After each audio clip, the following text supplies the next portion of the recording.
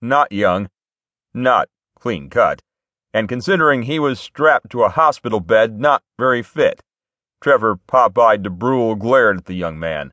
One of his eyes squinted almost closed, giving him the look of that famous cartoon sailor. Forearms wiry and muscled from years as a bosun, Popeye strained against the restraints that held him in the bed. He would have kicked out, but he was missing his right leg from the thigh down, and it seemed lame for him just to kick with the one leg. "Mr. DeBrule, please calm yourself," Jaworski said, his business eyes beaming from that clean-cut, good-looks face. "I only need to ask a couple questions, and then you can rest." "Where's the lady?" Popeye growled. "That woman that says she was Ballantyne's wife. Where's she at? She know you're in here? She didn't like it the last time you questioned me." "Yes, we discussed that, she and I," Jaworski replied. "All squared away now.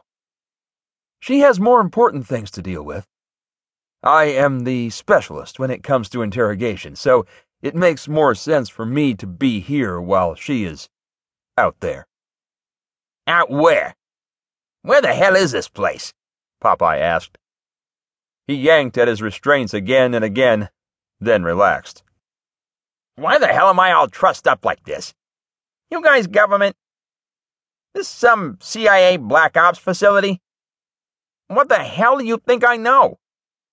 "No more questions. I'm here to do that. Your job is to answer the questions I ask. Are we understood?" Popeye lay there for a minute, then grinned. His weathered face split in two as he laid his head back and laughed. Jaworski picked up the clipboard and settled back into the generic chair, his gray eyes watching, waiting, until Popeye was finished. "Feel better?" Jaworski asked. "Nope," Popeye said. "Not by a long shot." "Ready to answer some of my questions?" Jaworski asked. "Go ahead and ask," Popeye said, shrugging. "But I can tell you right now I have no idea where Ballantyne is. I was shot and fell overboard the B-3. Last I saw that ship, and everyone on it, it was steaming deep into the South Pacific. That boat could be anywhere by now." No, not anywhere, Mr. DeBrule," Jaworski replied. "It has arrived at a very specific place. I believe you when you say you don't know where that place is." "Then why the hell ask me a bunch of questions?" Popeye asked. "Oops, sorry, that was a question. You gonna spank me now?" "Uh-oh, that's another question." Jaworski frowned and took a deep breath.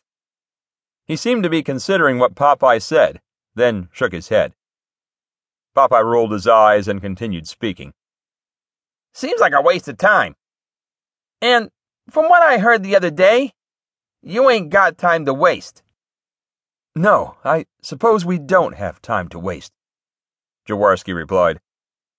"That is why I will need you to be completely honest. I will ask questions that don't seem relevant, but they are. Just answer to the best of your knowledge and we'll be fine." "And what if I don't feel like answering your questions?" Popeye asked. He watched Jaworski very carefully. He knew the man was dangerous. He could almost smell the predator in him. "Not answering would be a very bad idea," Jaworski said. "Just like when my sister finally couldn't outrun me in the apple orchard and stopped between the drooping trees. That was not a good idea for her." "What the hell are you talking about?" Popeye asked. "What'd you do to your sister?" "I caught her, Mr. DeBrule," Jaworski said. "And I tend to not be nice to things I catch."